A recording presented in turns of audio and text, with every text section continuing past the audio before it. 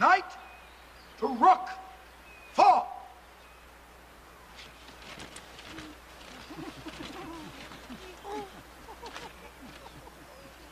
Your move, Popinjay. Yes, sir. Oh. Pull, purple, whistle. The hell did you say? Pull, purple, whistle. All right, I understand. Pawn threatens bishop. All right, Popinjay. I'm invoking the king's privilege.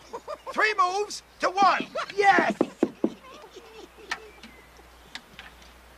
Knight jumps queen. Bishop jumps queen. Pawns jump queen. Gang bang!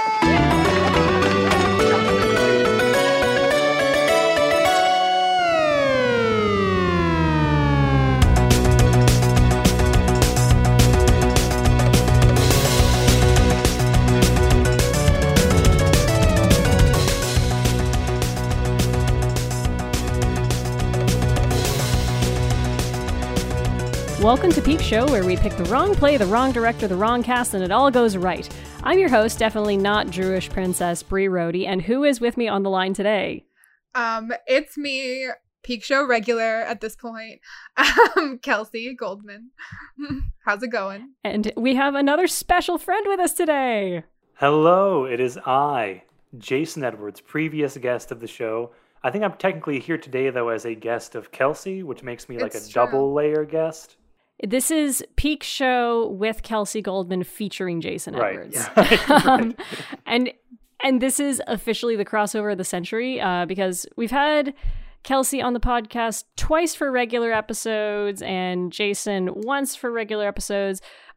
You've both been on at the same time for the end of season finale party, which was not really an episode, but it was because of that party. Kelsey won our lightning round and got to choose a podcast topic which would put her in the driver's seat. So Kelsey, can you tell us what topic you've chosen and more importantly, why? So, as you may have heard on the previous Adam Sandler episode, I have chosen to discuss director, comedic genius, auteur Mel Brooks. Because I think a lot about comedy as an adult, a lot more than I thought I would as a child. And I think that there's something so formative about Mel Brooks' movies for me. And I just really want to dig into that with 2 of my favorite people. So yeah, and I love that we kind of dragged Jason into this as well. Jason, how did you feel when Kelsey said, I want you to come on Peak Show with me and talk Mel Brooks? Very excited, very honored. Not really qualified, I guess, but just happy to be a part of things. Yeah, I think why I wanted to have Jason on here, because it's my episode. Because on our podcast, which might be returning at some point, we've teased it multiple times now. Keep watching. Watch this space. We introduce things to each other that the other has never experienced before, and talk about how they've sort of like ruined us. But Jason and I were both familiar with Mel Brooks and had a deep love for his stuff before we met each other. So it's not something we can talk about in the format of our podcast. So this was a huge... I think I'm kind of the ideal third for this, because even though I was definitely not ignorant of Mel Brooks, I'd seen most of Mel Brooks's movies and appreciated him. But I do not think I have put the kind of obsessive level of, thought and analysis into him as I have with other directors that I've liked, which we'll get into that as we get into our histories with. So when you tell me I think you're doing Mel Brooks, I almost said, I don't know, because I always worry with podcasts that I don't sound like as much of an expert on. But I'm like, this is good though. That's why I said this is a crossover, because this is a bit of a ruin my life with Bree, but also we're doing it Peak Show style. Yeah.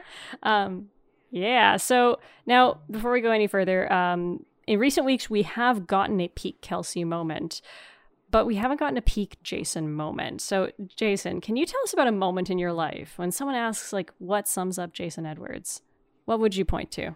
I would point to I have two cop-out answers, and I think that combined that will add up to one real answer. My first cop-out answer is that I feel that way whenever I'm with my friends, just riffing, joking, yucking it up, having some laughs, having a good time. Or, alternatively, when I'm by myself walking around in the woods. And there are times when those two things do come into conflict. I have been on at least one trip with a group of friends, and I will go on one of my famous walks. And after like an hour or two, people will be like, "Where is Jason? Okay, where is he? Is he gonna come back?" And Sarah, my wife, has to be like, "No, he does this. This is normal." Are you the elopement friend? Like, are you the high elopement risk? Like, kind of like they label seniors in seniors' homes. Like, oh yeah, this guy's a wanderer. Like, gotta watch out for this one. Yeah, pretty much. I would be in contention for that with our friend Ben, who is a whole podcast topic unto himself. Yeah. But I believe so. Yeah. My husband is the high elopement risk friend. I had a work gathering yesterday, nice little like outdoor work party, and I discovered that there is a common like, "Hey everyone, what happened to Bree?" moment, but it's not because I went off and wandered on my own. It's because I like needed to go like 30 feet away to have a panic attack. It's just like, oh, there, and like I haven't been around that many people since 2020, like even like outside, and so I was just like, oh wow, like I think that interaction went really well, but like I still need to breathe for a second. So, we've all got our quirks. But so obviously we've gotten to the part where we talk about our own personal histories with Mel Brooks, and I think you guys have much more rich and deep personal histories with Mel Brooks than I. So, Kelsey, why don't you take it away? Yeah, so in preparation for this last night, I called my mom because I have sort of like, and I've talked about this on previous podcasts. My parents are divorced, and my parents are not similar people in a lot of ways. But each of my parents introduced me to a specific Mel Brooks movie.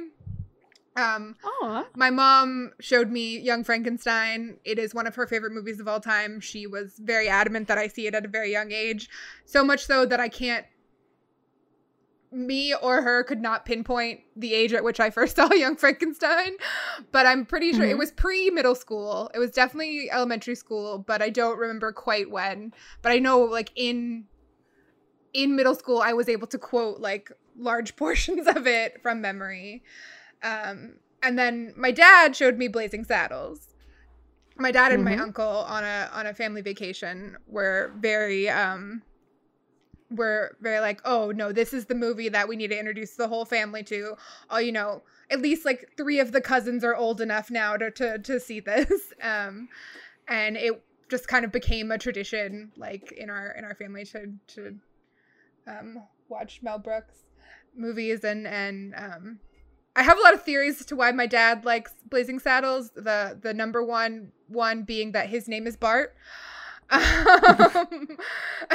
I think that's a big part of it. But I think those 2 movies, having seen them at such a young age, just really like were really formative to like what I appreciate in comedy in a lot of ways, and like sort of showed me what movies could be, like showed me a different kind of thing than like kids movies, and kind of opened up that world to me. And I think that was way more important than I realized at the time. Those 2 and Monty Python and the Holy Grail were like, I think probably the 3 most formative movies of my childhood.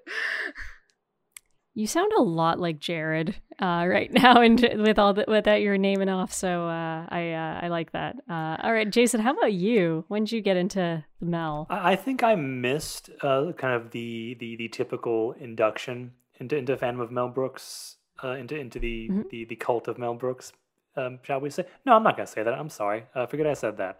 And that my I did not have my dad or an uncle introduce me into it.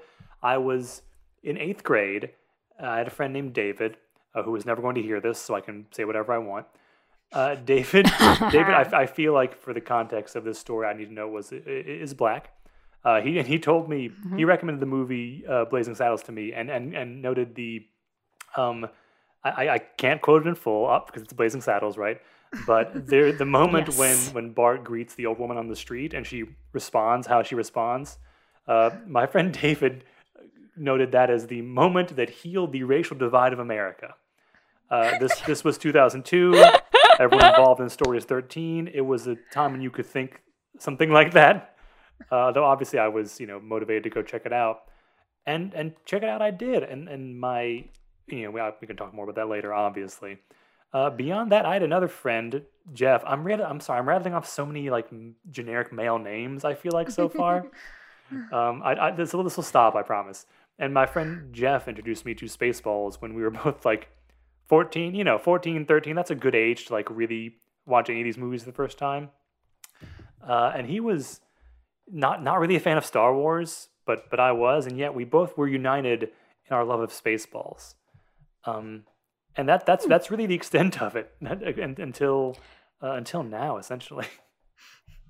Have you ever met anyone who like makes a point of pride, like, oh, I've never seen Star Wars, but I've seen Spaceballs, I try to be fair to people like that, but Kelsey has. I'm not a person who makes it one of those people. I'm not a person that makes it a point of pride, but I saw Spaceballs before I ever saw Star Wars. Oh, I think a lot of people did. I think I might have, because when I was trying to go back and consider my personal history, and like you guys know, I always have these really detailed histories, but of course these are topics that I've picked, and so these are things that are in my head. I actually can't remember what was the first Mel Brooks movie I watched. It was either Young Frankenstein or Spaceballs. I'm pretty sure it was Spaceballs, and one very fun core memory I have was that Spaceballs was at my local Walmart. Like, you know how the electronics section would always have like the same movie on all the TVs. Spaceballs was playing for the longest time, and I just kind of watched it, and finally I guess got my dad to rent it for us because we never owned it. But I do remember being quite young and seeing Young Frankenstein at a sleepover. But I'd say when I first actually became more aware of Mel Brooks, there were two things that happened around the same time. It was around 2003, 2004, because in 2003, my dance studio, we always did like a musical as a recital and like tied our songs into that. And we did a take on The Producers, which I had actually never heard of. Now we had to like just kind of borrow like, names and plot points from The Producers. We obviously couldn't be doing things like Springtime for Hitler in a children's dance recital in Timmins, Ontario, which has approximately one Jewish person, my friend Stuart. Not even several Jewish people, because Stuart's mom was the Jewish one and she did not live with him. So Stuart was literally the only Jewish person in town. I think he still lives there and is still the only Jewish person in town. Like I said, deeply Catholic place. But so that was like, and I remember when I was like reading about what this musical was really about, I'm like, this sounds weird as hell. I think this is right when it had come and like been adapted for Broadway. So they took us to see it the next year when we did our New York trip, and I was really, really into it. That was also either the year or the year before, because I can't remember if this was 2003 or 2004. And I know this isn't actually related to Mel Brooks, but it's what got me back when doing a good rewatch of Young Frankenstein. The terrible Tim Burton remake of Charlie and the Chocolate Factory came out, and starring he who I'd rather not talk about right now. And a lot of people were basically saying like, no one can ever beat Gene Wilder. Gene Wilder was incredible, and I was like, I need to go back and watch some Gene Wilder stuff again. And so, obviously watching the original Charlie and the Chocolate Factory, which I'd kind of like I always Mandela effect that as being a Mel Brooks movie, and it isn't. And I'm convinced he's like done some Roald Dahl adaptations and he hasn't. But then rewatching Young Frankenstein, I think the reason I still never was super like, I've got to do my big watch through of all the Mel Brooks movies and stuff until maybe university, is because I was a film snob, but I thought like, to me, the only auteur filmmakers were drama auteur filmmakers. I went through my David Fincher phase. I really went through my Stanley Kubrick phase and stuff. And I didn't really think about the art of comedy a lot.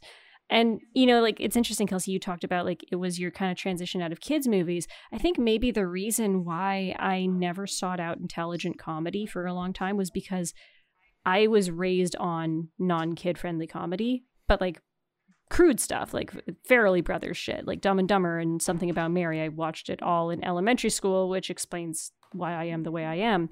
But because I never had that thing, like I want to seek out grown-up stuff because I had it, I also didn't really seek out smart comedy for a very long time. And so it wasn't until at least university that I did a full-on Mel Brooks kind of library rewatch. So I was a late bloomer. So now that we've gotten our own personal histories out, this is where we're handing one doesn't hand a driver's seat over, but I will say, like, similar to Jesus, Kelsey take the wheel, because Kelsey is going to give a rundown of the history, so you guys don't have to sit through another 15 minutes of Brie charmingly reading Wikipedia. I'll try to be as charming in my paraphrasing of Wikipedia, but no promises. You are always charming, Kelsey. Thank you. Mel Brooks was born Melvin Kaminsky in Brooklyn in 1926 to Eastern European Jewish parents, which I think you probably would have known if you've watched any of his movies. He is a very Jewish man.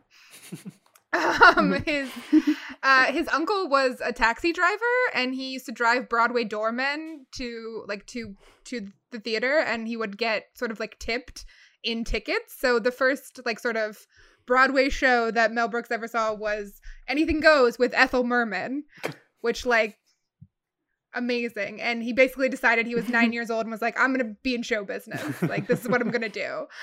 Well, and that was the golden age of child labor. Yeah.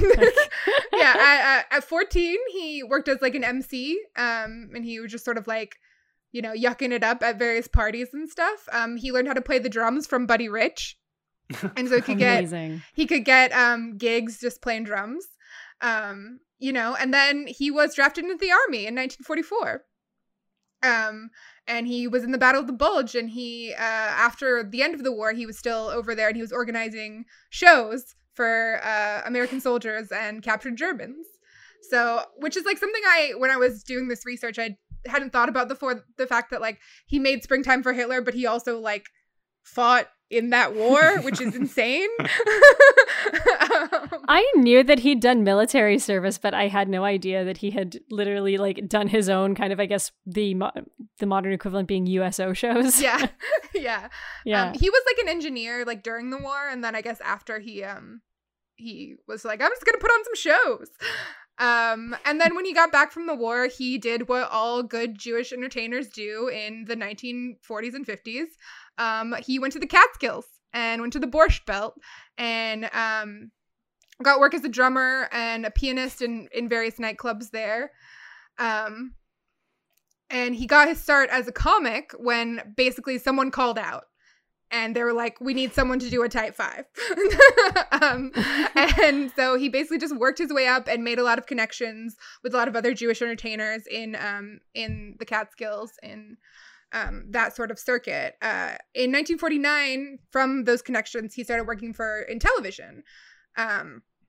He had a very close relationship with Sid Caesar, actor, comedian, legend, who hired him to write on his sort of variety program, Your Show of Shows, with other writers, including Neil Simon and Carl Reiner. You know, and he worked with that sort of core group of people a lot in the 50s and 60s. Carl Reiner and him developed a like sort of popular character of the 2,000-year-old man, where Mel Brooks would basically just Carl Reiner would play the sort of interviewer and ask him questions as the 2,000-year-old man, you know, what was Marie Antoinette like? What was, you know, and Mel Brooks would just like improvise, and people loved it. They released a sort of a comedy album of it, so you can listen to that. But I watched a couple of clips, and it is like, it's pretty funny, and it's so interesting to see what was entertainment and what was on TV then, and how sort of different and how much it's changed. Well, Kelsey, I have to ask, because as previously established on your show, you have not historically been as big a Simpsons watcher as Jason and I. Yeah. I was going to ask if you've ever seen the episode of The Simpsons, probably from about 95 or 96, that Mel Brooks was on. I haven't, no. This was probably my actual first exposure to Mel Brooks as a child, but Homer's driving him around in a limo and he asks him about the 2,000-year-old man thing, and he goes, "Sir, you know, in our world we have many different national anthems. Did you have different national anthems?" They're like, "Oh, of course, but what we have was Caves." And like, "What was your Caves national anthem?" "Let 'em all go to hell except Cave 76. Yeah, so he works in TV for a lot of the 50s and 60s. He created Get Smart, the original Get Smart. And one of the things he says about it is that, like, he was tired of seeing all of these sitcoms about families that were just sort of, like, a little bit off. And he's like, I wanted to make a show about an idiot. So I did. And it ran for 5 seasons and won 7 Emmys. So, you know. He basically... I had no idea that Get Smart was his creation. Yeah. I loved Get Smart when I was younger. Yeah, he created it and was pretty involved in the first season and then kind of like let it be. But yeah. So in the late 60s is when he starts making the transition to film. He'd sort of been knocking around the idea of a musical comedy about Hitler as a way to sort of like you know, get out some demons from you know, the war and just sort of really push the envelope, I guess. He'd sort of tried it as a novel and a play, and then found some people to produce and fund his first feature film, The Producers. That was 1968. And I think we'll talk a lot more about The Producers when we sort of have a bigger discussion, but it was eventually like the studios wouldn't touch it, obviously, for obvious reasons. Like, no one wanted it. It was eventually released by like an art. It was released as an art film, basically, which is hilarious. But people did see it. Brooks won an Oscar for Best Original Screenplay, and he beat Stanley Kubrick and John Cassavetes. That's insane. And but well deserved. Yeah, no, and it's I have a lot of thoughts about The Producers. Obviously, it was adapted later into a highly successful musical. His second film, The 12 Chairs, was not as successful. That's really all we can say about it at this point. But his biggest successes in film were both achieved in the 70s, I would say, and he actually has said this too. In 1974, in spring of 1974, he released Blazing Saddles, and in the fall of 1974, he released Young Frankenstein. Big year for Mel Brooks. Absolutely.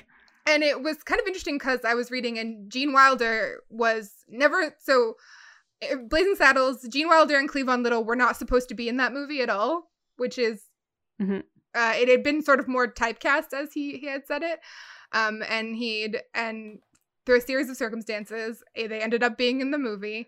And Gene Wilder only really agreed to be in the movie if Mel Brooks would sort of take a look at his side project that he was working on, which was a sort of comedy adaptation of Frankenstein. So Gene Wilder is actually, I think that sort of speaks to Gene Wilder's performance in that film too, that he very much cared about that project and wanted it to be something. And so those kind of flowed into each other. He, in the 70s, he also released his silent movie, which obviously is a send-up of silent movies, but is a silent movie. And High Anxiety, his Hitchcock send-up, and then followed in the 80s with History of the World Part 1, Spaceballs, and Life Stinks. Sorry, that was the early 90s. And then his last 2 movies that he's created since then are Robin Hood Men in Tights, a movie that I revisited for this, and I hadn't watched it in a really long time, which was very fun, and the notorious flop Dracula Dead and Loving It. I had literally never heard of this movie until I was doing research for this. I really thought Men in Tights was his last movie. Yeah. I think he would rather people think that. Yeah, and you know, he set up a production company, and he continues to be a producer of like non-comedy films. And did so in the 60s, in the 70s and 80s too. He was notably a producer of David Lynch's The Elephant Man. which is interesting. Then sort of in the late 90s, he returns to television and, starts working in music, adapting his stuff into the stage. So, the musical adaptation of The Producers won every Tony Award, and was remade into a movie in the early aughts. There was also a musical adaptation of Young Frankenstein, which wasn't as good, but still happened. He sort of joked about there being a musical adaptation of Blazing Saddles next. Yeah. But and he currently, at age 95, he's still alive. God bless him. Well, wasn't it just his birthday this week? Oh, maybe he's 96 96 now.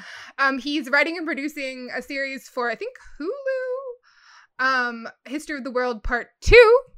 As a follow-up to the 1981 film. He's also done a lot of like sort of voice work in animated movies.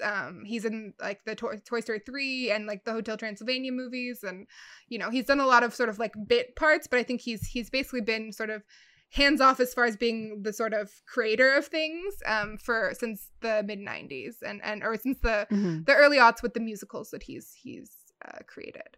And that's my hopefully kind of short Mel Brooks history lesson. Honestly, for how much he's done, I think it's impressively concise. And yes, coming in off the news ticker, June 28th, he turned 96. Go Mel Brooks, still kicking. Still kicking. Yay.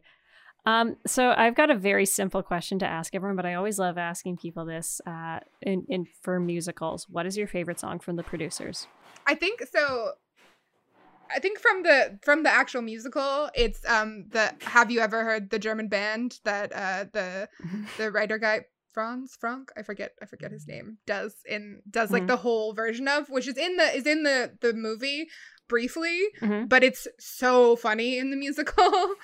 I mean, that musical is like, when you watch the movie, you're like, oh, this is meant to be a musical. Like you're watching it and there are songs in it, but you're like, oh no, this should be a musical, and it works so well. Yeah, I was very lucky to have seen it as the musical first. I was actually surprised to find out it was originally a movie, but when I was a teenager, I was like, oh, okay. I also saw the musical first. I think a lot of people our age were exposed to the musical first before the original. But yeah, there's so many good songs in that musical. Jason, what about you, Jason? Definitely I Want to Be a Producer, and I am somewhat ashamedly basing this off of the film version, but Betrayed, Nathan Lane's performance in Betrayed, I mean, say what you will about that movie, it was clearly made by someone who had never made a movie before and only directed theater, but I mean, Susan Strawman directed theater for like 30 years. She's not a film director. That being said, she got the funniest performance ever out of that man. I think it might be a bit of an unconventional one for me, but it's because this was the first producer song I heard, and I thought it was hilarious.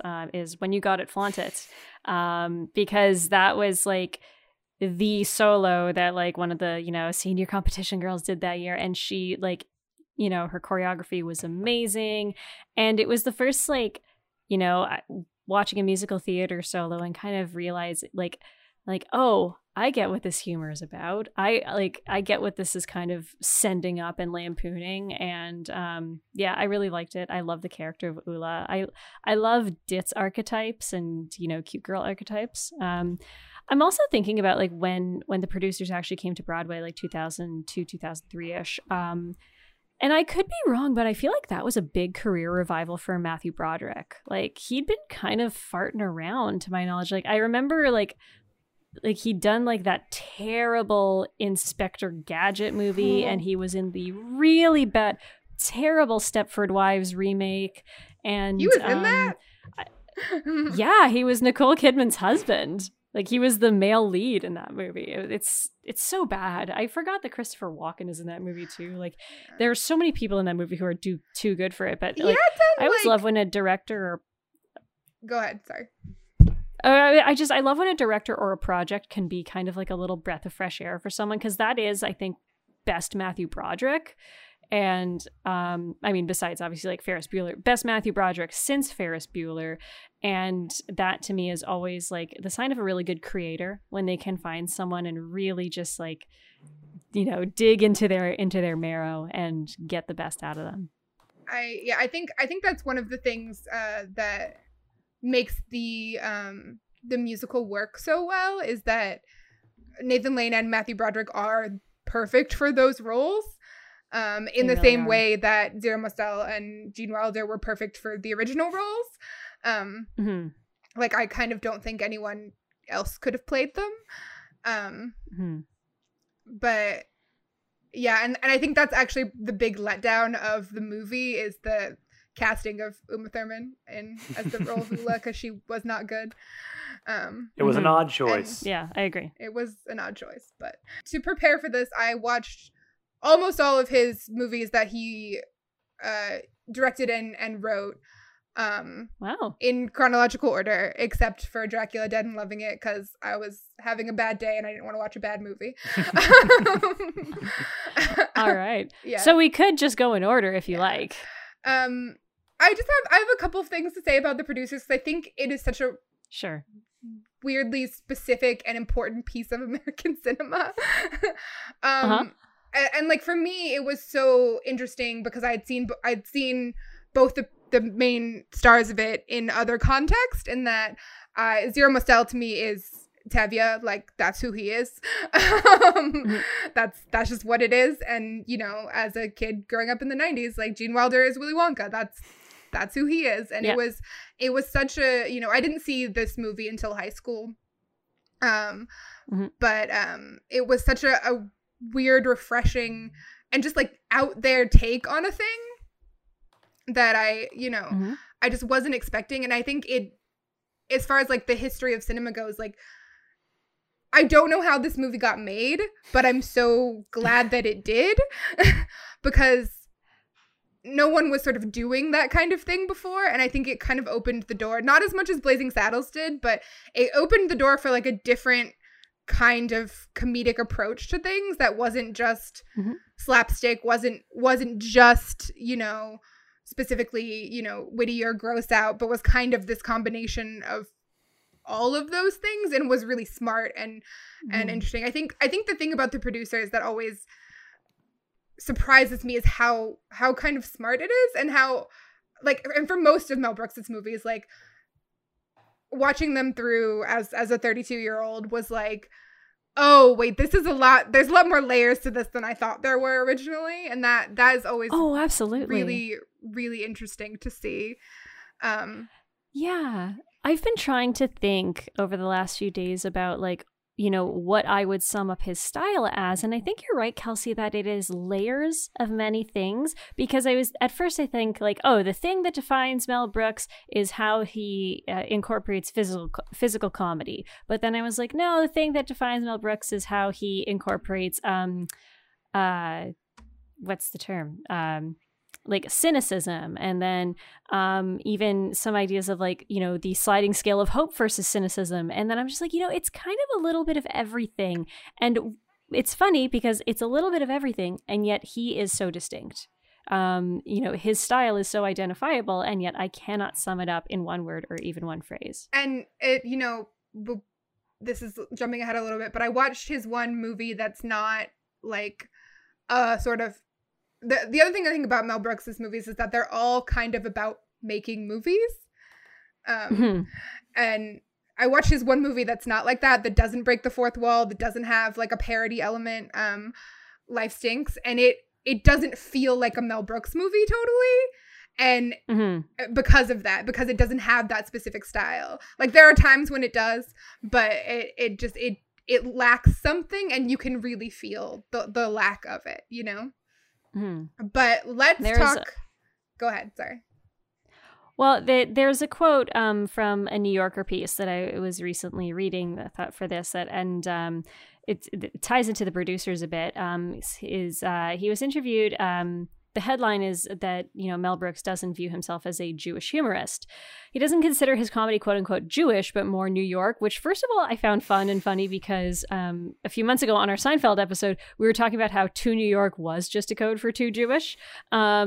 But I thought this was the great crux of the argument, and I'll warn you that there is a term that I will probably mispronounce, so Kelsey, when the time comes, school me. So he says, there's some cruelty that you find in New York humor that you wouldn't find in Yiddish humor. In New York, you make fun of somebody who walks funny.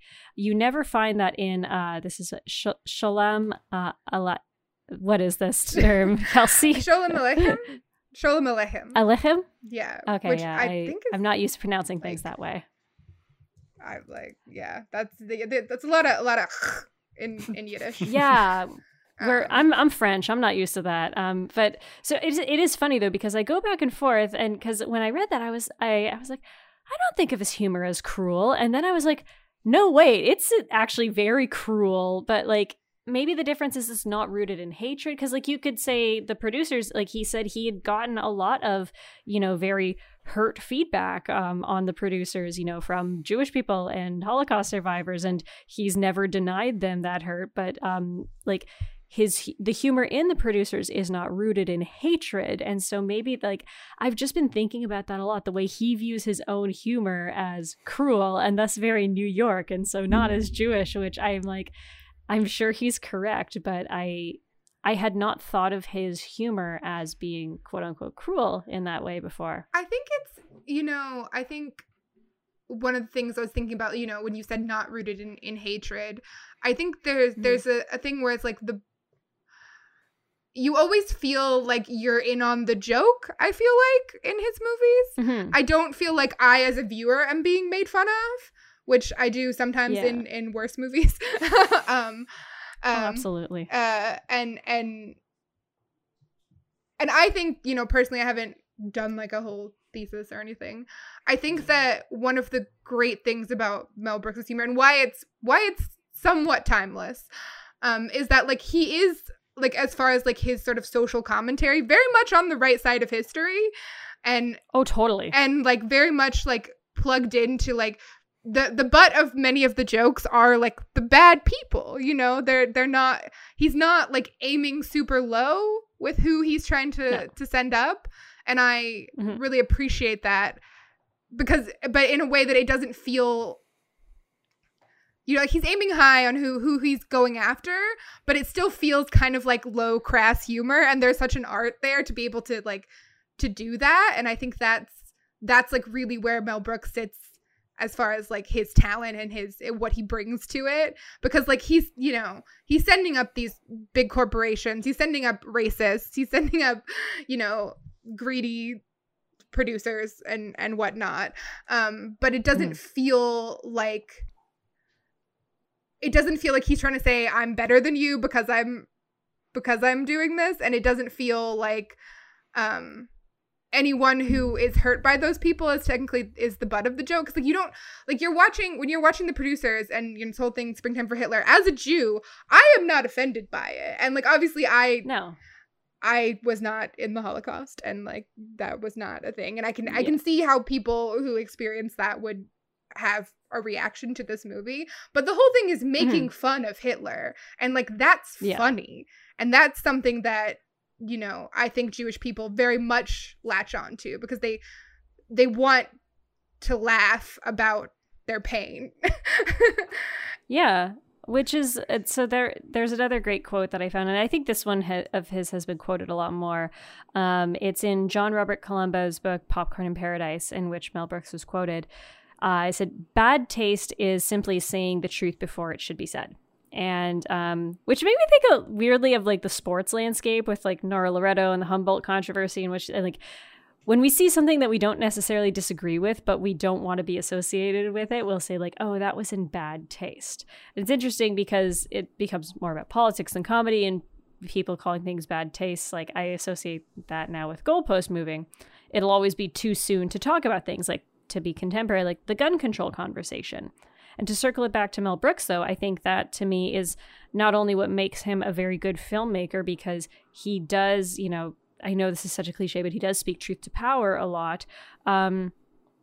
But the fact that he uses humor to very intelligently take those things down, I think is kind of what separates a comedian from a humorist. And like there are different definitions of humorist, like it tends to be applied more like radio teleplay types like Garrison Keillor or like in Canada, Stuart McLean or Dave Barry on the newspaper side. But I think I've subscribed more to the definition of humorist as someone who explores comedy and writes comedy that is based on like the fundamental question, why do we find something funny?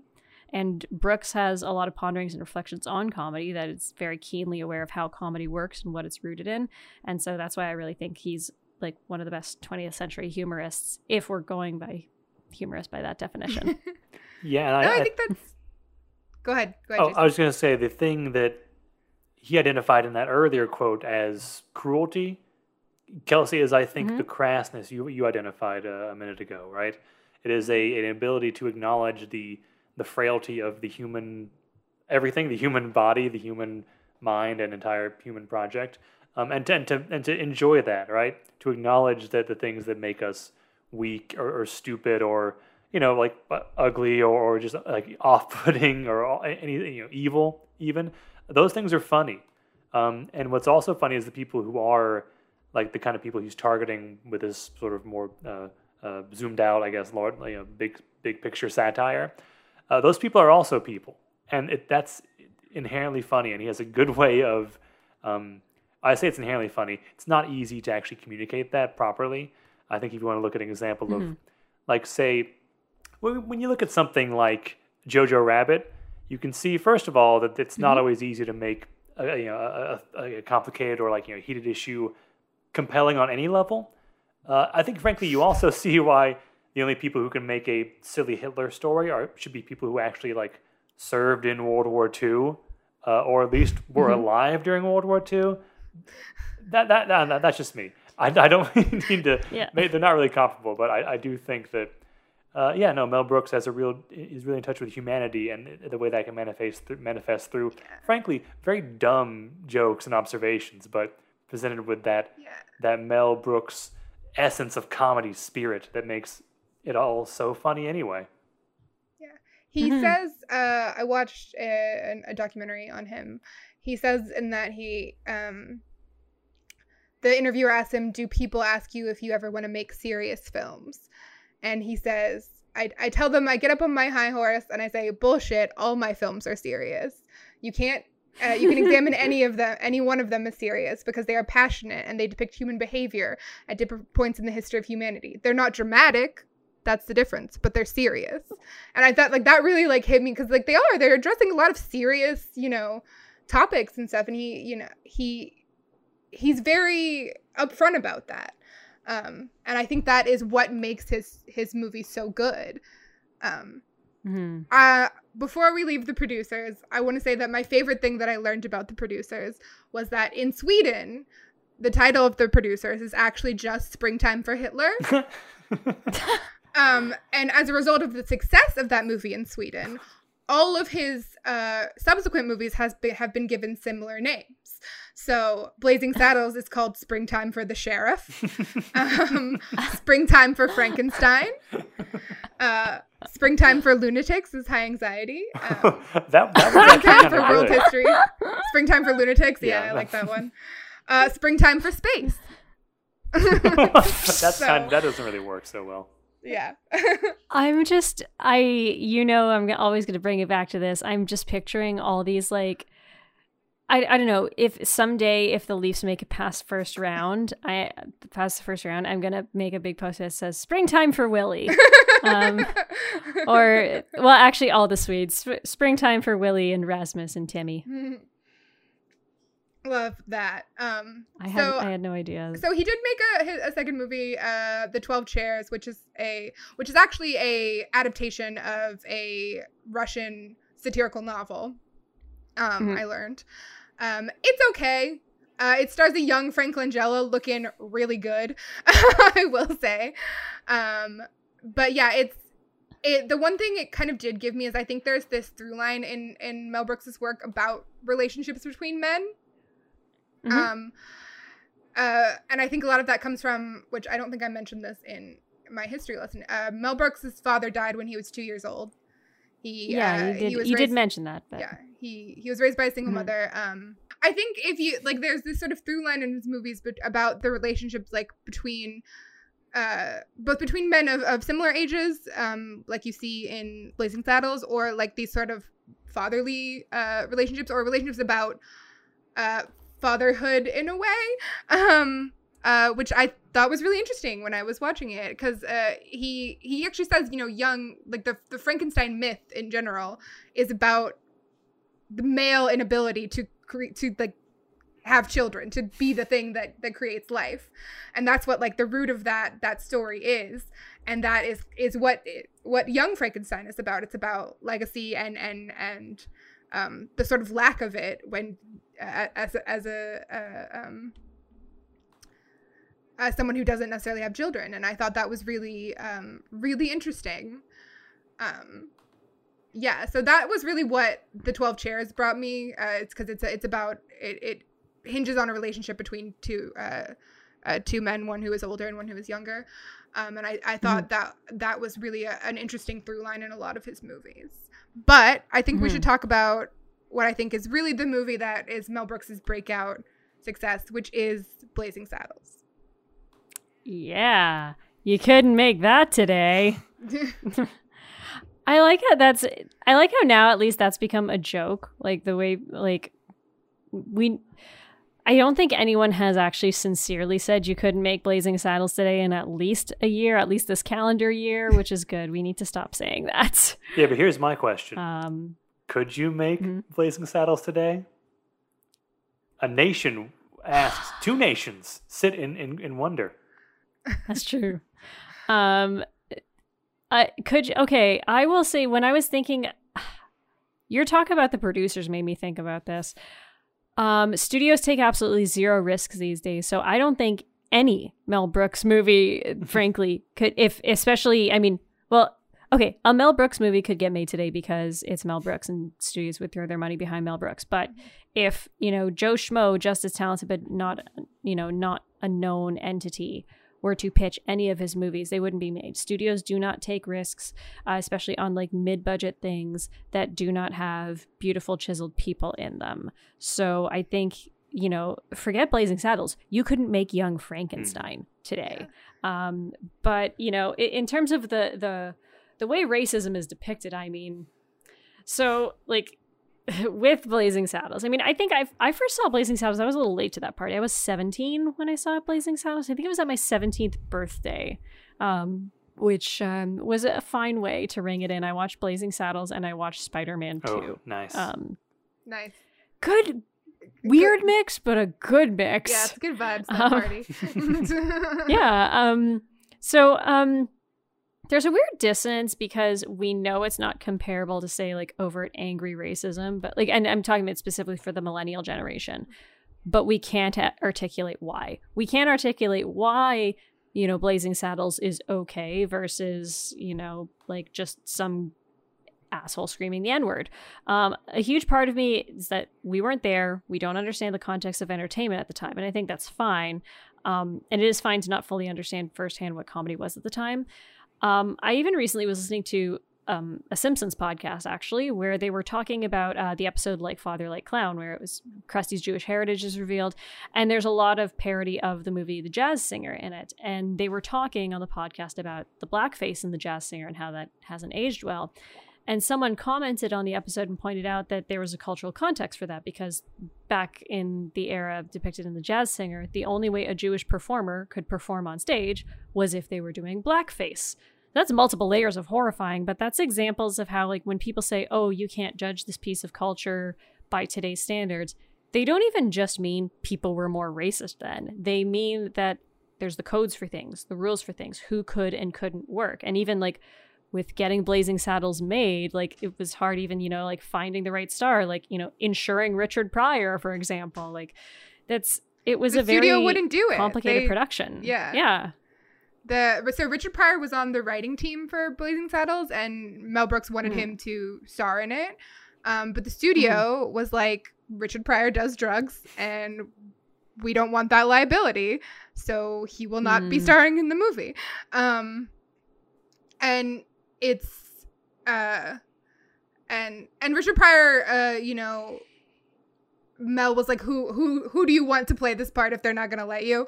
And he sort of like approved Cleavon Little's casting, which I think is Mel Brooks said something interesting because the Waco Kid part was also given to an actor who was, I think like like someone who had been in Westerns, pretty typically. So he had kind of said that I had kind of typecast the movie.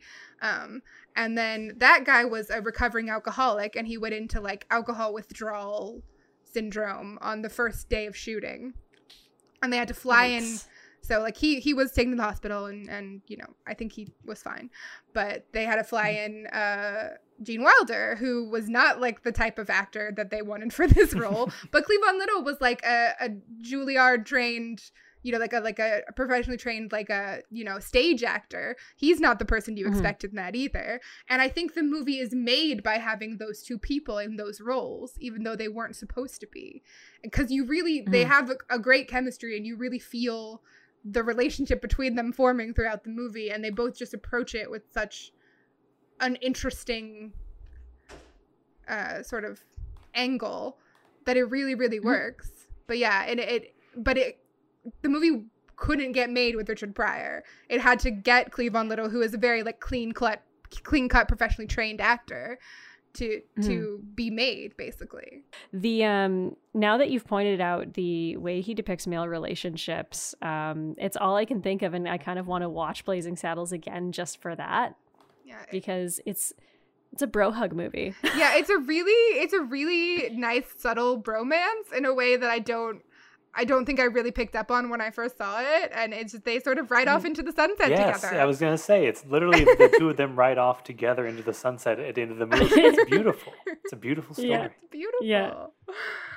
In a limo, which is very sweet. Do we need to? So basically, Young Frankenstein got made because Gene Wilder came onto the Blazing Saddles set and was like, "Hey, Mel, I have this idea." It's sort of a riff on Frankenstein. You wanna see it and sort of like go in on this with me, basically. It's also like insane to me that this movie came out the same year as Blazing Saddles. Like that's wild. Like that's just back-to-back bangers for Mel Brooks. Absolutely. But I think Gene Wilder being one of the creative forces behind this movie makes me look at his performance in a really different way, because he plays it so straight the whole time and it works because of that. Like everyone else around him is doing sort of like big comedy in a way, you know, and he's doing like over the top acting, but in a way that is like very clearly an homage to like the Universal movies, like, but it's not like necessarily for, like, it is for comedic purposes, but like he is playing it as a dramatic role in a very specific way. And I think it's such a wonderful performance that he gives. And then it is only offset by, you know, Marty Feldman and Madeline Kahn and Terry Garr and Cloris Leachman, like doing like the bigger, more like unsubtle comedy parts. And everything works together so well.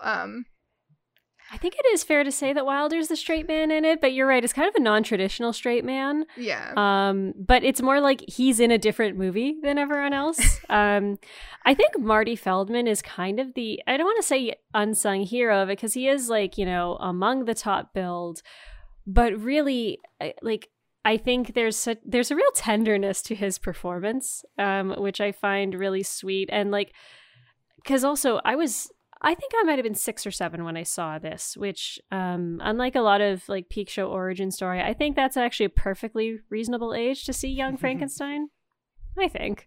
But I was much older when I realized that Marty Feldman actually, for lack of better words, actually looks like that. Yeah. Like, I don't know. There's a real sweetness to him as Igor, and I don't know. It's the ultimate comfort movie for me. The putting on the Ritz scene, obviously, like I think that might have been the first time I ever heard that song. That was definitely the first time I ever heard that song. One of the best movie music moments of all time, I think. One of the things about the production of this movie was that, you know, Mel Brooks and Gene Wilder were both very adamant that it was shot in black and white.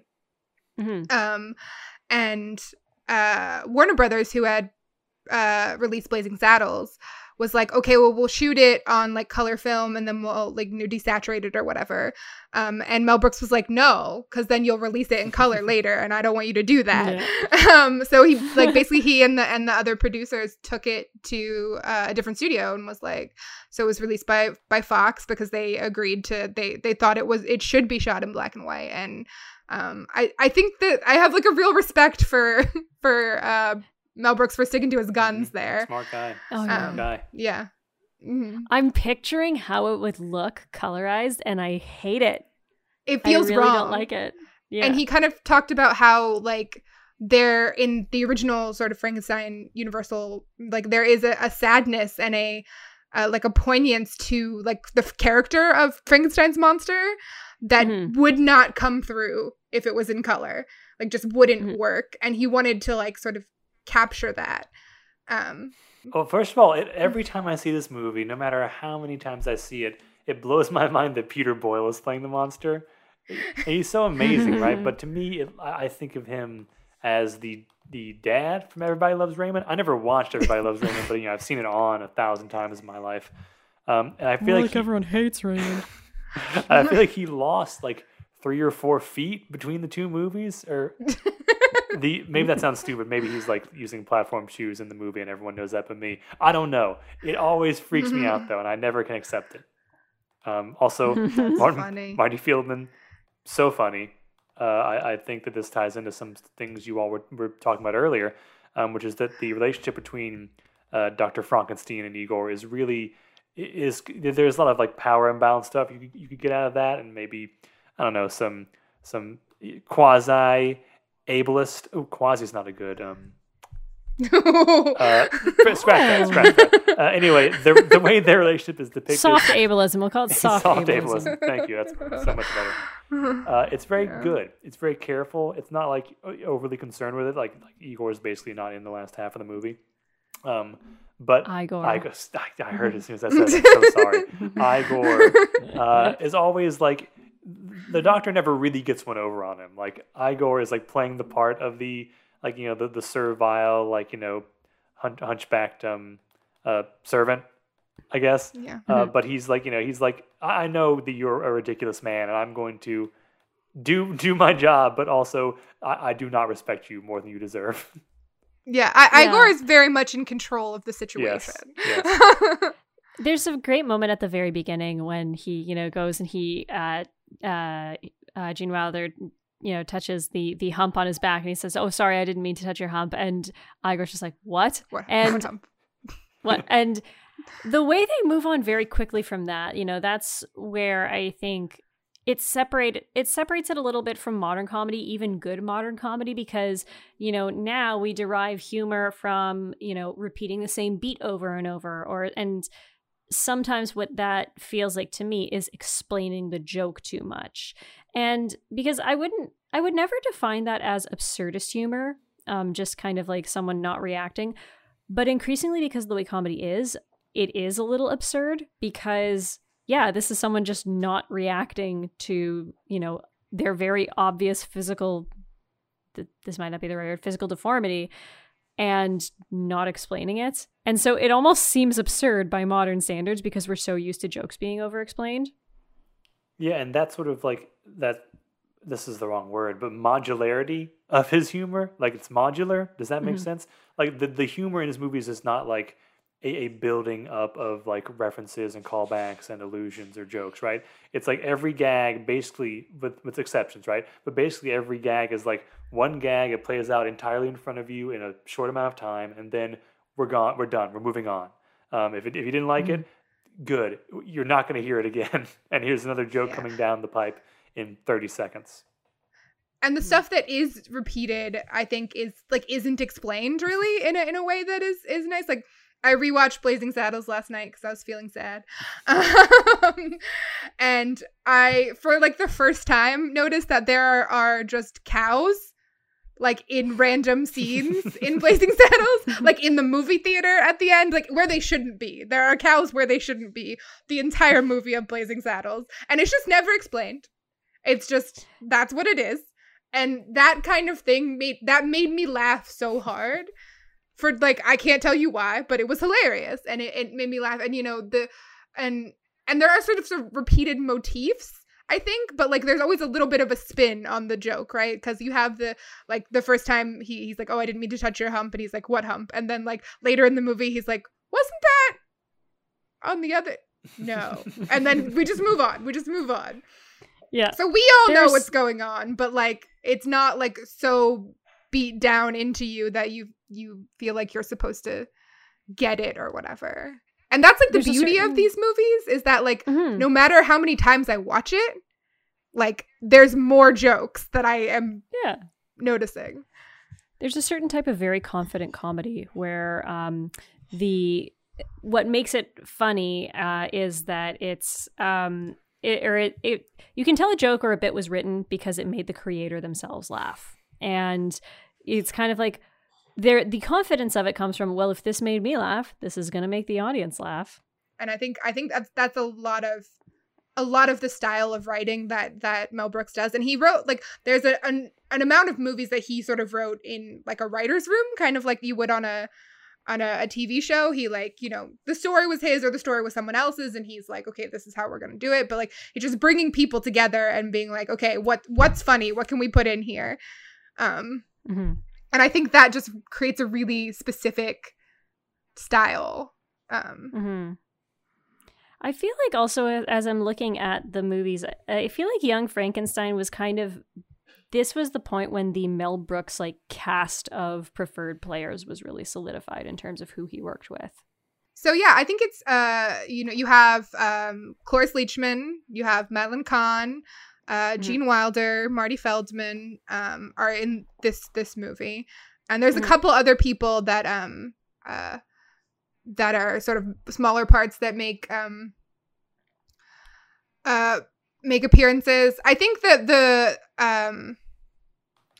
Blazing Saddles has like the rest of his main crew of people, because you have like Dom DeLuise in a cameo in that, right. And he makes appearances in most of Mel Brooks's movies, and I think that if we're getting into that, I want to talk about Mel Brooks and women in some ways, because I think like I've talked about, you know, I think his a lot of his creative force is about relationships between men, but how he treats female characters in his movies is so almost very ahead of its time, in that like I don't feel like they are stock characters because he's making fun of stock characters. Like that's like it's, you know, but like the ability to let Madeline Kahn be both sexy and hilarious is something that I don't think people were really doing with women in that time. Like she is both a bombshell, you know, an ingenue, and also just so funny, and I love everything about her. Well, I mean, and she's a lot of his character. You're right that they're kind of stock characters, but they also, in a weird way, they're stock characters with agency, which is almost like an affectionate spin on this trope character or this stock character. And I think, you know, because a lot of his movies are very self-aware, very winking at the audience, and very, like you said, a lot of them are about making movies, and so it's almost like winking at the audience. And so I think that's the reason why it feels progressive the way he writes women, because when they are being a stereotype or a trope, we are in on the joke, and the joke is about that stereotype. You know, that's part of why as a 13-year-old I was fascinated with When You Got It, Flaunt It, because I could tell like that is a satire of weaponized femininity. Yeah. It's like the like Terry Garr's role in Young Frankenstein. Like, it is not a huge role, but like it is very clearly doing a thing where it is making fun of this, like, oh, here's this cute blonde lady that is like assisting him in the laboratory. And just very, very clearly being like, oh no, this is what this relationship is. And I really love the way that he uses both Madeline Kahn and Cloris Leachman in very different ways. Cloris Leachman is underappreciated, I think. But she is fucking great in this. And she is also very, very good in High Anxiety, from a little later in his repertoire. And I don't feel like I appreciated her enough when she was alive, and she just died last year. But I really appreciate his, like, him not being afraid to let women be funny, which I feel like a lot of comedians of his time definitely were. Oh, absolutely. People are still afraid to let women be funny, and when they are, and we talked about this in our Judd Apatow episode, but now when women are funny, it's always she's funny because she's such a mess, and this woman's funny because she's having a meltdown and talking about pooping herself, and like, which is fine. I mean, I love humor about pooping oneself. I'm a big fan of pooping oneself, but it's like, I feel like I'm going to need to issue a PSA. Brie Rhodey does not poop self. Correction. Hasn't in at least 30 years. Peak Show issuing its first ever correction. Oh no. But yeah, so like I was asking Jared what like his favorite Mel Brooks movie was, and I was surprised. I really thought he was going to say Spaceballs, because Jared was a kid who grew up on Star Wars and like saw Empire in the theaters and stuff. But his was History of the World Part 1. And I was surprised, not because I don't think it's one of his best movies, but just, yeah, I really thought it was going to be Spaceballs. So I love History of the World so much. It's I love it because it's just it's very specifically, I think he said, someone was like, what's your next what's your next movie, and is it a big one? And he was like, yeah, it's the biggest one ever. I'm calling it History of the World. And what can I can you do the whole History of the World in one movie? Yeah. Maybe not. History of the World Part 1. And I just think that is just like such a like, microcosm of like his sort of approach to like, what can we make a story that's funny? And I love this movie because of how much it breaks the fourth wall and sort of like breaks down the sort of epic movie making process. And because it's more a bunch of sketches than it is a cohesive narrative. And because of that, you get to see like, you get all the hits, all the fun, Mel Brooks cast of characters. And one of my personal heroes, Gregory Hines. Yeah. Also love him. I love History of the World Part 1. I think I got really into it when I was, unsurprisingly, because I think a lot of people can identify with this, when I was in my Monty Python stage. Oh, yeah. Oh, yeah. Because you're looking for something to, like, fill that like, void that watching Holy Grail for the 14th time left in your life. Speaking of movies that I could recite back to front, like it has like a slightly similar vibe, but like more American and more Jewish, and I appreciate that about it. Which, to be perfectly honest, like, so I first saw History of the World Part 1 when I was 18. We watched it in my philosophy class. I didn't understand, and I was a kid who watched Seinfeld, like every single episode of Seinfeld. I didn't realize what Jewish humor was. Again, contextualizing where I grew up. I'm like, it took me a long time to understand, like, oh, this this is the kind of thing I don't get because I didn't grow up in a Jewish community. So watching it then back as an adult, even I'm just like, even when I'm like, this humor is not like meant, like it's not written for me, but I adore it. And that's the thing. Again, like, and if he doesn't identify as a Jewish humorist, then that's fine. But it's all call it Jewish humor, call it New York humor, whatever. It's not like you have to be Jewish to appreciate and get it either. I never at any point feel like, should I be laughing at this? Which again, like that's why he's one of those great filmmakers that you just can't pin down, because it is both true and pigeonholing him to identify him as like a Jewish filmmaker, you know? Yeah, it's not wrong, but it's also like it feels like too narrow. Absolutely. No, I love History of the World too, and interestingly, to go back to Richard Pryor, the Gregory Hines role was supposed to again be Richard Pryor. Mm-hmm. By the way, I found the connection. Gregory Hines is buried in Oakville. Oh. Oakville, where John Tavares is from. Yeah, he had a girlfriend here or something like that. Yeah. But yeah, anyway. So Gregory Hines' role was supposed to be played by Richard Pryor, and it was approved and everything. And Richard Pryor was injured, right before filming started, and so they had to get someone else. But I think Gregory Hines in this movie is so fantastic, and I always forget that he's like gonna dance, and then he does like do a number, and I'm like, oh, okay, yeah, this is great. Love Gregory Hines. But then right after that, you jump to Spaceballs, which, you know, we talk about the Mel Brooks cast of characters and the Mel Brooks players, and almost none of them are in Spaceballs. Like, it's almost crazy, like, to kind of make the connection. I mean, Mel Brooks himself is in it, obviously, but and as a kid, I didn't care because I loved Rick Moranis. I loved, you know, Honey, I Shrunk the Kids, and I loved that Rick Moranis was Canadian, so I just loved Dark Helmet as a kid. But yeah, I watched Spaceballs for like I think the first time since high school. For this, and one of my notes was like, "Man, I miss Madeline Kahn already." But yeah, I think it's really interesting because you can see this sort of like marked shift in like, I think technology, like movie making technology, like the movie feels different, like in from History of the World, even though it's like 6 years later.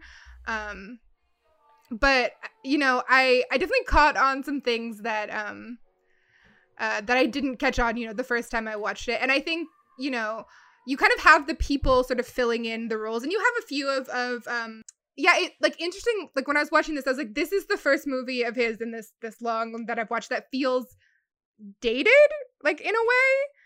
Like, and I don't really know how to explain that, because obviously they're all very much of a time, but like watching this, I was like, this feels old. This confirmed feels like vibe shift. Yeah. I think a lot of it had to do, if you look at the time that it came out, I think that was when you were seeing like the Airplane, Naked Gun type of spoof take off, because this is really like the one, I mean, besides High Anxiety, but even High Anxiety had a different feel. Like, Spaceballs is inarguably a spoof. It is not a satire, it is a parody spoof. And it kind of is I hate to even say this because I know, like, quality wise they're not even in the same realm, but it's kind of proto scary movie type stuff. Yeah, I was thinking that. Yeah, I think there's some interesting things about sort of the actual like plot of Spaceballs, and like some potentially interesting commentary on like climate change and resource use of the Earth. But yeah, I think it's very much like, this is a spoof of Star Wars. That's what it is. And it doesn't feel as layered as some of his other movies that are less about like spoofing one specific movie. I will say that like the effects are like so similar to the Star Wars effects, because he did use like George Lucas's effects company, like Industrial Light and Magic. Yeah. And that does make it like very specific, and I like that, and I enjoyed this movie, but like it does lack something that his earlier movies have, and that I would say Men in Tights has back later. Yes. I think for me the best part of Spaceballs is John Candy. I think actually it's one of my favorite John Candy roles. And a weird thing about me, y'all know I'm obsessed with The Shining, but I have a hard time whenever I'm picturing the scene where Jack Torrance is going through the rooms and he walks in on the guy going down on the guy in the bear suit. Instead of the bears, I picture Barf the Mog. I just picture John Candy in that suit. That's horrifying, Brie. You're gonna have to like trigger warning this episode. Probably. Content warning. Brie shits her pants, and also this. Every episode of Fake Show is slowly peeling back the layers. I mean, we had one nice episode about the Babysitters Club and friendship, and then this is about pooping yourself. But yeah, I agree. Robin Hood Men in Tights is the much better. Again, it doesn't so much feel like a super spoof. It feels like a very affectionate parody, but also it brings back that humor of, like I said, like, this just made me laugh, so it's gonna make you laugh, you know. Yeah. And I also like Cary Elwes a lot in it. I think Cary Elwes is a very underrated actor. Maybe not. He has a lot of crap. But when he is good, he is amazing. And so I'm like, I'd rather he be remembered for, you know, this or Princess Bride, and maybe not so much everything else he's done. You mean like Saw 7? Oh yeah, he was in the 7th one. Yes. But fortunately him in Robin Hood Men in Tights is a lot closer to Saw 1 era Cary Elwes than Saw 3D Cary Elwes. Yeah. I was also thinking he was the mediocre boyfriend in Liar Liar, but aside from him, like, he's best when he's not having to squeeze in his accent really hard. Yeah. So yeah, I think, you know, watching Men in Tights, like, this was another movie that I hadn't watched in a really long time, because my Mel Brooks rotation is very much Blazing Saddles, Young Frankenstein, and History of the World in in rotation. So this was me revisiting a movie I hadn't watched in a long time. And I think the great thing about this movie is it kind of, like you said, goes back to like the sort of same form, in that you have the similar character types. Like, you have Cary Elwes playing what would probably be a Gene Wilder part. You have Dave Chappelle, who I forgot was in this, playing, you know, a Richard Pryor, Gregory Hines, Cleavon Little role in this. You have who is it? I forget. Amy Yazbek is very much doing her best Madeline Kahn here, and Tracy Ullman is doing her very best Cloris Leachman. Like, you can see like where the main cast of characters, were they younger, would slot in, and I appreciate that in a way, because it very much brings back the tone. And it was funny because I was watching this and taking notes, and I was like, you know, this movie is like not very Jewish. And then in the next scene, Mel Brooks shows up as a rabbi, and I was like, you know what? he just sprinkles it in. You know? Sprinkles it in. I do also appreciate that you have some throwback to the Mel Brooks players, because you do have a Dom DeLuise part in it. I also keep forgetting that this is, I think, the only time he's ever worked with Sir Patrick Stewart. Yeah. He's someone I'd like to see. I mean, we'll get to this in our lightning round, but he's someone I'd like to see him work with more. Yeah.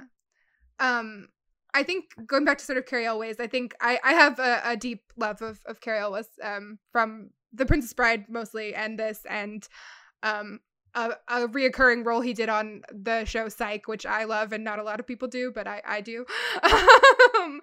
And I think he's so good when he's in these sort of places where he can like be a little bit out there, and just like sort of like flex comedically. Like, I think he's underrated as a comedic actor. Like, I think people see him in The Princess Bride and they think more about him as like a sort of, you know, Hollywood sort of like love interest character, but he's very funny. And now I think he is like, you know, he's still good looking, but he's not like, you know, Dread Pirates Robert he's good looking. Yeah. I mean, I know this doesn't exactly since Robin Hood Men in Tights is his least Jewish movie, I think it's fair to say that Cary Elwes is best when he's a ham. And it's, you know, like, I know, Jason, that you brought up Saw 7 in jest, but there's a reason why I actually like Cary Elwes' cameo in that is because he's actually embraced that he's supposed to be a cheesy, hammy weirdo in it. And there are some actors that I think are best when they are full of ham and cheese. I think that's an excellent point. To clarify, I do not jest about the Saw franchise. The Saw franchise is not the butt of the joke. I am the butt of the joke for having seen Jigsaw and Spiral from the Book of Saw in theaters. Man, you risked the Rona to go see Spiral. I admire you. It didn't come to theaters here because we're still locked down. Yeah, because you're I don't know who controls movies in Canada, but they care about their people. The most exciting thing about Spiral is that it's the one Saw movie that's allowed to go outside, so you can just see like, oh, there's that Toronto landmark and that Toronto landmark and that TTC car. And yet it's also somehow like 40 minutes in, there's an establishing shot and it's of the Philadelphia skyline. Bizarre. Oh yeah. Bizarre. Sorry, I didn't mean to derail this into a previously covered subject, but it's always going to come down to either hockey or Saw for me, or The Simpsons. Yeah. But did you see Spiral with Dave? Yes. Not the same. I was like, why do you know that it's Philadelphia? Not the same day from my previous story, by the way. I was gonna say, too many guys with like just basic dude names. We need an Irving. We need an Irving. Oh, I wish we knew an Irving. I have a Morgan. Morgan's and he's a guy, so that's kind of a little bit non-traditional. Mm-hmm.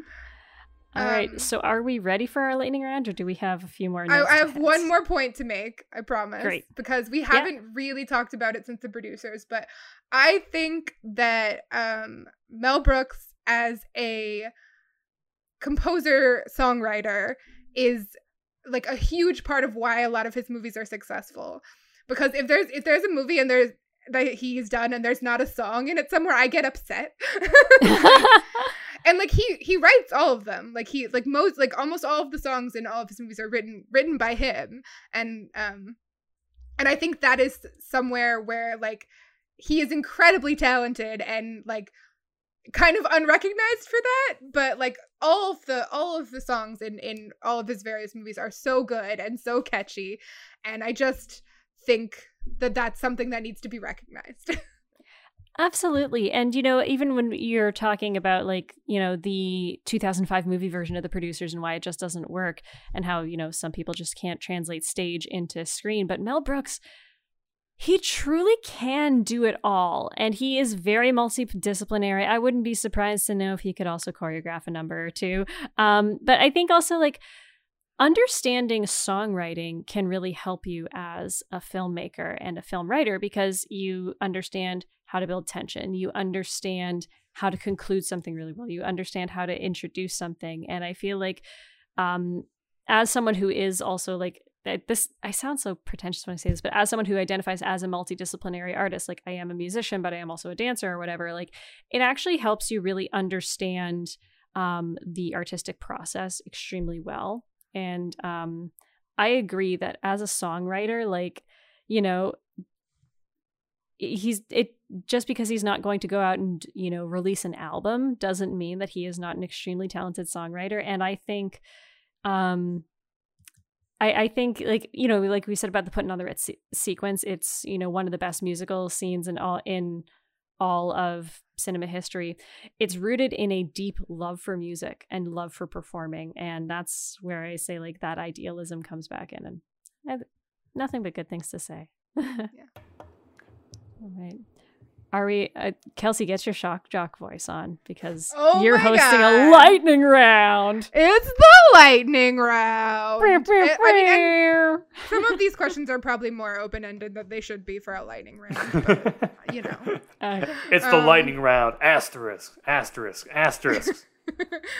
The first three, I think, are pretty fast. So, question number 1, original producers or musical producers? Jason, why don't you go first? I'm going to have to go musical because I have not seen the original. We got to watch the original. We do.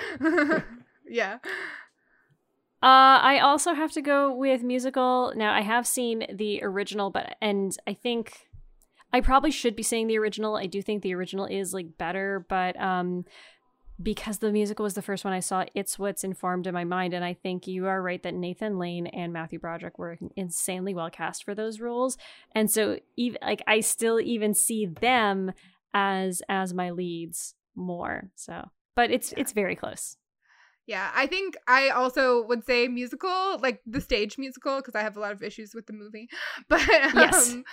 But yeah, I think I would also say, like, I really think that story was meant to be a musical the whole time. And I think I love Gene Wilder and Zero Mostel in the original. I think it's great, but I think it just brings something so much richer to it. So we're all on the same page there. Okay, so 2, Young Frankenstein or Blazing Saddles? I'm going to say Young Frankenstein. It is really, really, really close, but Young Frankenstein is more visually, I think it's a total package in terms of visual, acting, storytelling, music, and so it just narrowly wins. I come back to it more often for sure. Jason? I think I have to go with my gut and say Blazing Saddles. I think Young Frankenstein kind of deserves a special honoring, though, because if you want to watch like an adaptation of Frankenstein, you can really just watch Young Frankenstein. That's not really true of Westerns. I mean, that's a whole other thing. But if you want to watch a Western, you might not watch Blazing Saddles because it's got so much other stuff going on. But on top of it all, Young Frankenstein, just a good interpretation of the Frankenstein story. It still has all the stuff you want in it, and it's still black and white. It's got a guy with a big, the neck bolts. He gets lifted up on the platform. It's great. You got brains in jars. Of that. But if it comes down to it, Blazing Saddles is for just you? like too funny. It's just too good. It's too funny. Yeah. I did this question so I wouldn't have to pick, so I'm not going to pick. You picked the last time, though. Smart. I know. I think for me, probably I revisit Young Frankenstein more, but Blazing Saddles maybe like makes me laugh in new ways more like every time I watch it. Does that make sense? So it's hard to choose. And then finally, as the either ors, Spaceballs or Men in Tights. Go for it, Jason. Spaceballs. I'm just, I have a complicated relationship with the franchise Star Wars, but I've always been a fan, and so Spaceballs hits me more in the pleasure center of my brain. 16-year-old me says Spaceballs, but 33-year-old me says Men in Tights. I fully will admit I didn't appreciate Men in Tights enough as a teenager, because I think I was a teenager when I saw it. Spaceballs, I don't feel a need to return to as often. And I also think Men in Tights is a little bit more quotable. Yeah. I would say, I think I made this pretty clear when we were talking, I would say Men in Tights, definitely. I think a lot of that has to do with, like, my relationship with Star Wars is not super formative. Like, I saw Star Wars for the first time as an adult. And, a lot of the jokes, like, went over my head the first time I saw Spaceballs. I did have a good time watching it as an adult. But yeah, I think Men in Tights is just, like, it feels more of a piece of Mel Brooks's oeuvre. Okay, so what's one historical era you would like to see in History of the World Part 2?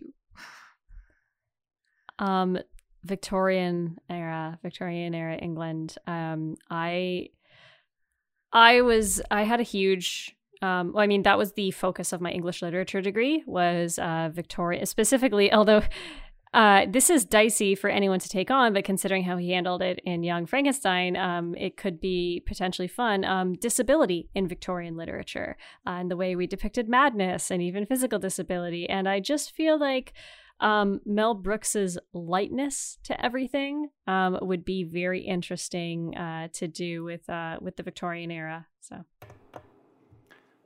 the American West. No. Maybe maybe for some reason I'm landing on World War II because I feel like for all that he's done sort of around the subject matter of that, I don't unless I'm forgetting something, there's not like a Mel Brooks movie or even thing that like actually takes place during that time period. So it doesn't have to be like a combat thing.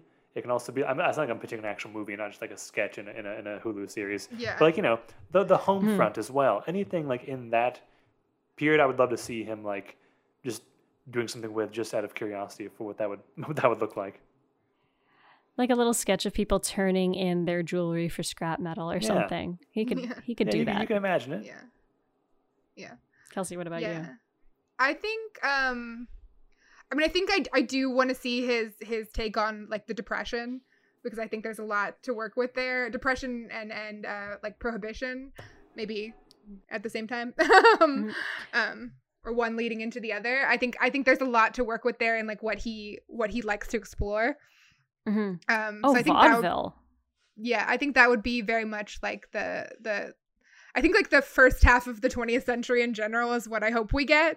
Because I think, once you get like to sort of past like World War II, I feel like it gets a little more like meta from Mel Brooks's point of view, which is not because he was part of the culture. Like, yeah, not necessarily bad, because he's kind of good at that and like sort of like bring to the point, like, that like pointing out like the thing that is obvious but unsaid often. Mm-hmm. So I think it could be interesting to see him sort of approach the sort of 50s post World War II sort of era in America specifically. But yeah, I think my dream would be for a Depression / sort of Prohibition kind of situation.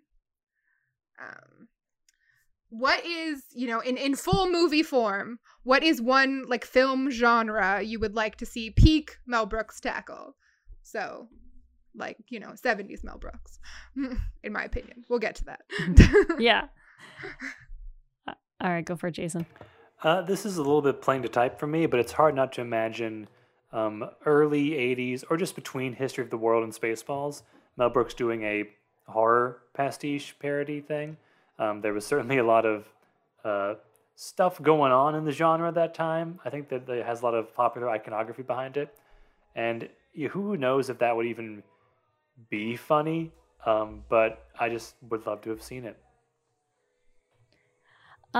So I would love to see, like, we talked a lot about in our David Fincher episode about that kind of 2010s era of like bringing novels to life, whether it was, trashy, because like my full belief is that Gone Girl was an extremely trashy book. It was a good book, but it was really trashy.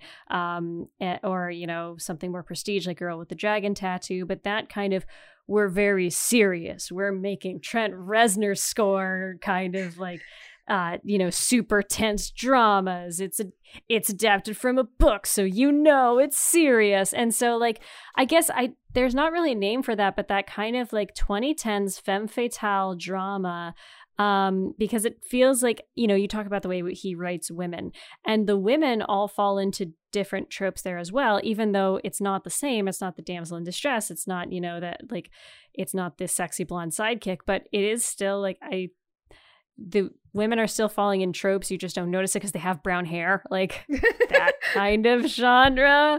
I wish I had a name for it, but the mid 2010s fake prestige. Yeah, that would be really interesting. I think I would enjoy that. I think my thing is kind of rote, but I would love to see him do like the sort of Clint Eastwood, Tom Hanksian war movie. Like just straight send up of that kind of genre of this sort of glorifying war and probably World War II specifically, but we can get into a different war. We could do Vietnam if we wanted, but like, yeah, I think I would love to see his like sort of actual combat movie and what that would look like, because I think it would be really, really funny. Mm-hmm. Okay, so since History of the World Part 2 is supposedly happening. Are there specific actors that maybe weren't alive or weren't just in the sphere at the time when he was really making things that you would love to see Mel Brooks work with? There was an actor that I full-on Mandela affected thought he'd worked with because they seem like such a good fit for each other that he never has. So I would love to see them work together in some capacity before Mel, tragically leaves us. And that's John Turturro. I think his timing is so good. He so commits to a character. He can be so big and yet so subtle. And I think he was made for a Mel Brooks movie.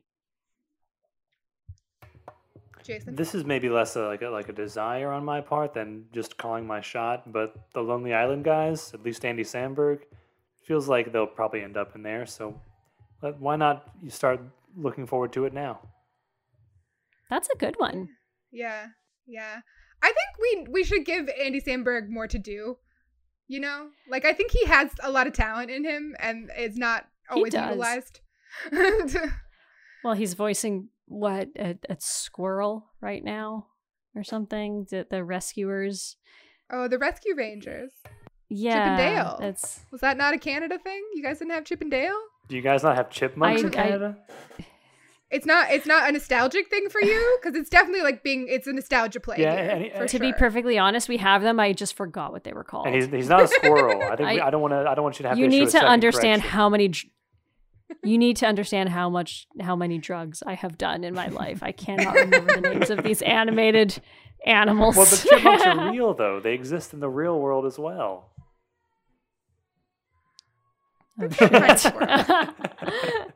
Anyway, Kelsey, I'm really curious as to who you'd want to see. So this is honestly mostly banking on the third season of this show and my desire to see him do more and more outrageous comedy. Daniel Radcliffe. I totally thought you were going to say Jason Sudeikis. You said third season, and I thought the third season of the show is Miracle Workers, which is a sort of Oregon Trail West pastiche. And it's great. And so I was watching that and I was watching Blazing Saddles and I was like, Daniel Radcliffe's character could just slot into this movie pretty easily. His character from the third season of Miracle Workers could very easily. And I think he would put his whole self into it and have a great time. And he also is a short Jewish man like Mel Brooks. So, they'd have that in common. But yeah, I think seeing Daniel Radcliffe's post Harry Potter career, I just want him to do more and more silly stuff, silly and smart at the same time. And I mean, in the same way, I think you could also throw Buscemi in there. Yeah. Oh yeah. Well, now we're just making half an Adam Sandler movie. We got John Turturro, you got Steve. Why not throw the Sandman in? He's the kind of guy. He would do it. Just depends what he's doing that day. Yeah, I got nothing to do. Yeah. So I think my shout is Daniel Radcliffe. I think he would have a good time, and I kind of hope if we do get a sort of Dickensian Victorian era in History of the World Part 2, if we see him, because I feel like he'd be very great at that. Yeah. And then my second to last question, penultimate question. What Mel Brooks movie should be the next to transfer fully to the stage musical? Jason, you're going to have to take this because I'm still deciding. Dracula, Dead and Loving It, coming to Broadway next year. We're going to bring it. We're going to bring it back. We're going to do it right this time. It's going to revive the reputation of this unfairly maligned Mel Brooks entry into the canon, and it's going to be because that's also a blank slate because I don't think anyone remembers that movie at all, or has probably. I guess no one saw it all when it first came out, right? That was the problem. So I think you're starting with a fresh slate. You've got IP name brand Mel Brooks recognition, but you got carte blanche. You got a blank slate, carte blanche, tabula rasa, to do whatever you want. A funny Dracula musical. I would see a funny Dracula musical. I would. See, funny Dracula musical is going to come up in my next answer, but no, I think the only one that really works, because I was going to be like, Young Frankenstein, and then I remembered Young Frankenstein was made into a stage musical. I think the only other one that works is High Anxiety. I feel like you can have a lot of fun staging that. And I think a lot of Hitchcock works have translated well to the stage as well, so that's kind of my belief. But I don't know if High Anxiety would work as a musical. I think it would work as a 1 to 2 act play. Yeah, because they did an adaptation of the 39 Steps a few years back on Broadway that was really good, and the staging was, I mean, obviously it's very complicated staging, but it was really cool. It was a straight play, though. But I'm imagining High Anxiety, the musical, basically being the 39 Steps, the musical, and that could, I think you have something there. I do. Yeah. I think that could be really, really good. I think there's, even if it's like a comedy play with like 2 songs. Because, like, that is the thing, too. Sometimes there's a play and there's, like, a song. Yeah. But, yeah, no, I think that could be really, really interesting. Oh, my God, Google. Well, this is good, because I think we can wrap this up in 10 minutes. What the fuck, I've got one more question. Oh, my answer for this is Men in Tights. I think you veer a little bit too close to it becoming too much like Spamalot, because it's kind of a similar era, or similar, like, feel. But I think that one is like pretty much ready to move to the stage. Add a couple songs, you're good. Final question: who should play Mel Brooks in the inevitable Mel Brooks biopic? Because I love casting things. So originally I thought Alan Arkin, and then I realized Alan Arkin is only like 7 years younger than Mel Brooks. But Alan Arkin, I love him so much. Okay, so speaking of Dracula musicals, Jason Segel. I think Jason Segel would be fantastic. I think he has that goofy and endearing thing. He is a musical guy, as we saw in Forgetting Sarah Marshall and his little vampire musical. And I think he's one of those guys. He is handsome, but in a like inviting kind of way. He's not like Mr. Super Handsome Leading Man. Yeah, I think he has the charisma. Jason, I really believe in Jason Segel. I think he's too tall, but other than that, yes, he is extremely tall. Is he Jewish? I feel like personally, I would like. I the person thought to be Jewish. Yeah. I think he's played Jewish. Because there was that Segel joke is a pretty Jewish last name. There was the joke in Knocked Up, in which Martin Starr is apparently the only non-Jewish member of their friend group, which surprised me because I thought Martin Starr was Jewish. But I thought, not gonna lie, I saw Segel and I thought Jewish. He was bar mitzvahed. He is technically Jewish. Kelsey coming in with a clutch. Jason, who did you think? Well, now that my fear has been put to bed, I think Jason Segel is a good choice. I do wish he was shorter, but maybe they can do like Lord of the Rings style perspective stuff to make him look closer to the height that I imagine Mel Brooks is, which is very short. Yeah, he's very do whatever short. The opposite of what they did to Tom Cruise. He was married. He was married for a long time. Until her death, to Anne Bancroft, who was taller than him, which I always love. I love looking at couples like that. But I agree with you all. I think this is a good shout. I think in my head, the Mel Brooks biopic is like a parody of biopics in general, of like serious biopics. Yeah. So I think it actually works really well that way. Yeah, so that was my last question, and I think now I can pass it back to Bree. Well, so the peak, and now, and we've got 6 minutes and 17 seconds left. So let's very quickly go around the horn and say when we think Mel Brooks peaked and why. Starting with our esteemed guest / leader, Kelsey. I think that as much as I want to say it was later, I think Mel Brooks did peak in 1974 when Blazing Saddles and Young Frankenstein were released. I think it wasn't like a drop off necessarily after that, but that was the highest point, and it stays pretty high. It's more of a plateau. I agree, because I don't think he would ever do anything that impressive again. And I don't mean he would never do a good film again. I mean, releasing 2 movies in the same year, one of those being the extremely controversial Blazing Saddles, and everything he did to make sure that movie got made. And then if Young Frankenstein as well, the way he pushed back on the studio to get it shot in black and white. Really, he could have just fucked off after 1974 and he would have totally earned it. Jason, what about Agreed. you? Yeah, 1974, February, you go to the theater, you see Blazing Saddles, and it's one of the best comedies of all time. 10 months later, December that year, you go to see. Does that math check out? Whatever, forget about it. It's December, whatever, how many months later it is, and you see Young Frankenstein, also one of the best movies of all time, and they're both by the same director. Yeah. How can you? I don't think anyone's ever had that kind of like a 1-year run on films directed like Mel Brooks did in 74. So if both of you could recommend 3 Mel Brooks vehicles to a friend, what would they be? So I think you have to go Blazing Saddles and Young Frankenstein. I think you just can't not.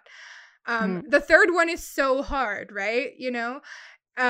Because I think the producers is so important and interesting and was doing things that no one else was doing before. But then I think, History of the World is so good and so fun and then I also think in an underrated way, I want everyone to watch Silent Movie because I watched it for the first time for this and was like, this is so funny. I can't believe he did this in the late 70s. Like I just had such a great time. It's such a fun movie and it shouldn't work and it does. And that's kind of what the whole movie is about. So I think I would have to put that as my third one just because I don't think enough people have seen it and I want more people to see it. And I think it really captures what he's about and has it's him and Dom DeLuise and Marty Feldman as the main 3 people. And it just really it really captures what his whole thing is. And Sid Caesar's in it too. And that is also who gave him his start. And he talked about how that's how he sort of paid Sid back for getting him there gave him a starring role in his movie. Mm-hmm. I'm going to go more concise mainly because Kelsey summed up the first 2, Blazing Saddles and Young Frankenstein. I agree, you can't not. My third is High Anxiety. Jason, what about you? I gotta dance with the one what brung me. Kelsey's order recommended viewing is the correct. I have no additions or notes of any sort. So thank you so much to Jason and Kelsey for joining me, and thank you to Kelsey for leading this episode, bringing in a topic that I otherwise probably wouldn't have explored, and I'm so glad I did. So Kelsey and Jason, can you one by one tell us where we can follow you on the Twitters and what you be talking about on there? Jason, why don't you go first? Don't follow me on Twitter. That's not a joke. I don't post there anymore. I don't think anyone should. No disrespect. You can follow my Instagram. It's at somethingfell if you want. I don't know why you would. My photos are pretty good though. It's soothing. Yeah. You can find me on Twitter at Kelsey Rebecca. Spelled, I think, the normal way, but my name will be in this, in wherever you found this podcast, probably. So you can find me. Mostly, I talk about sports. Right now, less hockey than normal because it's not hockey season. But normally hockey. And then occasionally, some leftist stuff and unions and workers' rights and being mad at the mayor of New York City, that kind of thing. Can relate. We do also have a podcast, still on hiatus, despite what I said in the last episode. If you don't have the energy or the time to dedicate to watching all of our channels to see when it comes back, you're not a real fan and you're not ready for the show. You're not ready for it. But we do have a back catalog of over 90 episodes that you can listen to if you want more of me and Jason. And Bree. Bree's there too. Also, Bree, you should come on again. Yes, please. So. I only if we can make Jason watch the Mighty Ducks. Oh no, Google is shutting me off first. It's kicking me off specifically before I can answer this question. All right. Well, as for me, I've been your host, Brie Rohde, and you can find me on Twitter at prune__Tracy, or follow this podcast on Twitter at Peak Show Pod. New episodes are due out every other Thursday, and we still have a few more episodes left for our second season, including our Star Wars Super Month. You do not want to miss it. And you can also take a look at our back catalog for episodes on the likes of filmmakers such as David Fincher, M. Night Shyamalan, actors including Mike Myers, TV shows such as It's Always Sunny in Philadelphia, The Simpsons, and so much more. Special thanks to Jack Dump for composing our original theme music, and special thanks to Jared Daly for creating our show logo and all its art.